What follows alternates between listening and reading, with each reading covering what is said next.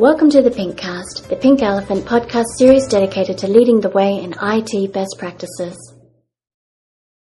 Hi, my name is Bill Irvine, an executive consultant with Pink Elephant, and welcome to today's podcast on ITIL Communications Planning. In today's session, we'll be reviewing the reasons why you need an ITIL Communications Plan and highlighting the main components of the campaign with some recommendations on implementation. We're often told that we're all in sales, selling IT to our customers, selling new projects to the board, and selling best practice IT management to our employees. Selling your ITIL initiative internally is no different, and should be thought of as a prerequisite to the success of the overall program. We've invested a lot in our program development, the development of our procedures, our new process flows, our new tools. It'd be a shame to see those go to waste by not bringing on board the rest of the organization with some effective communications. Transforming the way people work within IT and improving the customer's perceptions of IT will require a cultural change, and this transformation won't happen without increased awareness and knowledge of the new way of doing business. So why do we need a communications and awareness plan? Well, we're all creatures of habit and get used to doing things a certain way. There'll be many changes associated with the ITIL initiative that must replace the entrenched methods with the new processes, procedures, and work instructions that will be required to effect the improvements associated with the ITIL initiative. Dr. Cotter, a Harvard professor, did some research on leading change, and in his program, Step 4 indicated that to lead a successful program, you need to communicate the vision, and that the real power of a vision is only unleashed when those involved in the enterprise or activity have a common understanding of its goals and direction. While we obviously need to inform the constituents about the ITIL program, we also need to make sure that we establish a two-way communication flow to obtain feedback on how the program is actually working. The main discussion for today's podcast will focus on the components of the communications plan. I'll step through each section of the plan and highlight the major activities to be completed to create an effective awareness campaign. The introduction section defines the overall objective of the communications plan. Like any plan, details are required as to what will be achieved, including the actions, the people involved, the methods to be used, and the timeframes required. The next section is the awareness campaign, which is a subcomponent of the overall communications plan. This campaign emphasizes the fresh start that IT will be making. It helps to generate a sense of trust in the new processes and embeds a sense of best practice within the responsible support teams. The awareness process involves analyzing the current communication structure and culture and identifying who needs to be communicated with as specific target groups. What's the best way to reach them? What benefits and communications goals are there that are specific for each of those groups?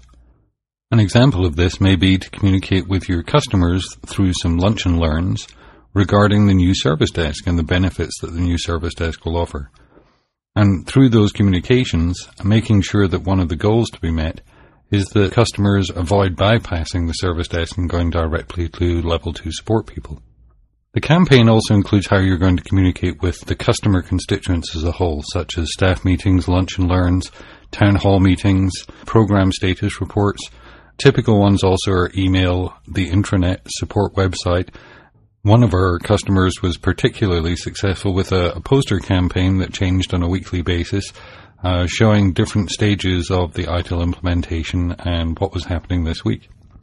As with all plans and campaigns, it's important that the metrics are defined that will measure the success of the overall communications program, evaluating the effect and enabling you to adjust the strategy accordingly.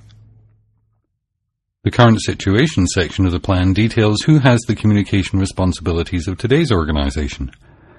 What are the media that are utilized today? Are newsletters, email, posters, things that work within your organization? Who can assist you with corporate communications? Who's responsible for that today? This section generally includes 3 subsections, one related to the vision, goals, and objectives, one related to critical success factors, and also the issues and risks associated with the overall campaign. Under the Visions, Goals and Objectives section, it gives you an opportunity to let people know why you're actually doing ITIL, defining the reasons in terms that everyone can understand, and painting a picture of how it will look and feel in the future. What will be better in the future once ITIL is fully implemented? The subsection of critical success factors should list out what you feel are the critical factors for your program and what your expectations are as to what a positive result would be. Some examples of this are maybe the service catalogue being defined, describing all of the planned services that are agreed by the business users and being referenced by the IT personnel and customers. The fact that skills are increasing, that IT personnel are increasing their knowledge of ITIL and the new corporate processes that are being adopted based on the new framework. Or that the new support tools are being utilized consistently in conjunction with the new processes and new service definitions. The issues and risks subsection is your opportunity to be candid and to list out what you perceive to be the risks associated with the program and what can be done to avoid the potential issues. Some of the issues and risks we see in customer sites are cultural acceptance of the new ITIL environment, whether the service desk is going to be ready for the new consolidated workload that's going to be thrown at them. In some cases, users have established a practice of circumventing the established processes, and we need to get those folks on board. When you're implementing some of the processes, but not all of the processes, there's also a risk related to some of those that are still under development, some integrated process components that aren't in place yet. Defining these potential issues up front gives you a chance to bring them to the attention of the senior management and come up with some countermeasures to address those risks head-on. The Communicating the Change section of the plan deals with the resources you will need to make it all happen. We've already talked about some of the methods for getting your message out there, but you also need to put a team together. Who are going to be the best people to deliver this message to the different audiences? Try and identify the folks in the organization that have influence with their peers. Who are the people that are most enthusiastic about the changes? Make sure they're the ones passing on the communication, as that enthusiasm will come across in their delivery.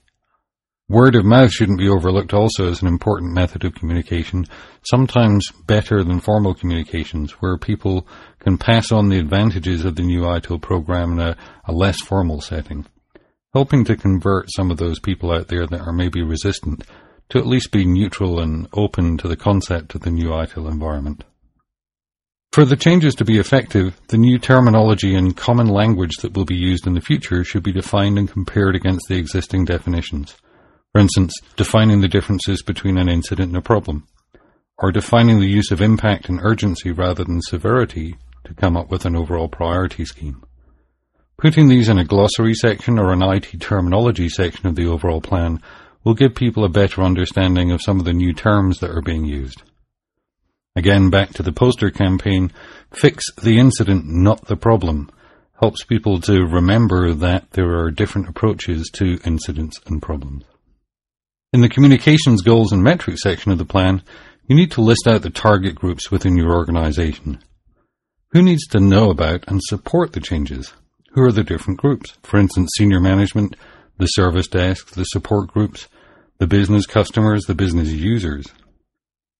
This section deals with defining the goals you want to communicate to each of those groups, remembering that each group will have a different impression of the benefits of the program for them, and that you may have different expectations of the role that you expect each group member will play.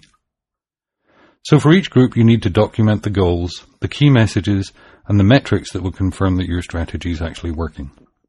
It's now time to define the communication strategy itself. In this section, give a general overview of how you plan to communicate, addressing both the content with the need to address the attitudes and the behaviors that will ensure the buy-in from the organization as a whole. Each of your target groups will potentially require a different approach and alternative media to reach them effectively. Some people benefit from face-to-face discussions, whereas some others prefer email. You've got to work out for each target group which is the best media to reach them. But also within the overall campaign, mix it up a little, don't just rely on one type of media. This strategy section also deals with how you're going to design your planned interactions. There's going to be a need for presentations, product demonstrations, how you're going to handle Q&A sessions, what handouts are you going to give, giving process overviews, implementation plan outlines, those kind of things. One of the key needs of the overall plan will be support for workshops. Workshops on how the new processes will work, workshops to train users on the new tools. Again, these need to be tailored for each of the target groups. For instance, the service desk will need more in-depth tool training than, say, the occasional level 2 users. The business customers will need training on how the self-help interface works. And some of these processes that are being implemented will only affect certain groups, so they need focused workshop time on the processes that are of the biggest benefit to them and the ones that they will use the most. For communications to be effective, they need to be multi-phased. You need to tell them what you're going to tell them, and tell them what you told them. You should develop a 3-phase approach consisting of pre-launch to prepare for the communications content, performing the initial launch with methods for capturing feedback from those that have been communicated to, and then having an ongoing communications plan with adjustments based on that feedback. The last section of the plan is the post-project evaluation. This is your chance to work out whether the communications plan has been effective overall. Did we achieve the overall communication project objectives? Did the strategy work with regards to getting communication across related to specific goals? Did the timing and the costing of the overall project work out successfully? And what overall lessons learned were there? So to conclude our session today, I'd like to give some general recommendations for when you develop your communications plan. Remember to keep it simple and eliminate jargon and geek speak wherever possible, especially when dealing with customer communications. Use metaphors, analogies, and examples, catchy phrases that will help people tie in with the program message. Pictures are also worth 1,000 words. Visuals can be great reminders, and using those within poster campaigns can really help get that message across. Remember to use multiple forums when doing your communication. You can have formal communication sessions by the ITIL program team. You can have informal drop-ins to existing staff meetings where you're a small item on their overall agenda. There are different places and different opportunities for you to do that communication. Remember to repeat that communication as often as possible. There's never a fear of over-communicating. If you think of a TV ad campaign, it's said that we need to have seen an ad 10 times before we remember the product name. If you have a marketing department within your organization, it's a great idea to get them involved. They have experience of how to get messaging across, and it could give your overall program that professional edge. Make sure that your management team and your ITIL program team lead by example. They have a great opportunity to be role models in this situation and help by walking the talk, and in any situation to get that message across on your behalf using the word-of-mouth type communications approach. And finally, you need a plan for the overall program, for the overall ITIL initiative as it's going to be implemented across the organization. But you probably also need a sub-plan for each of the key process changes that you're implementing.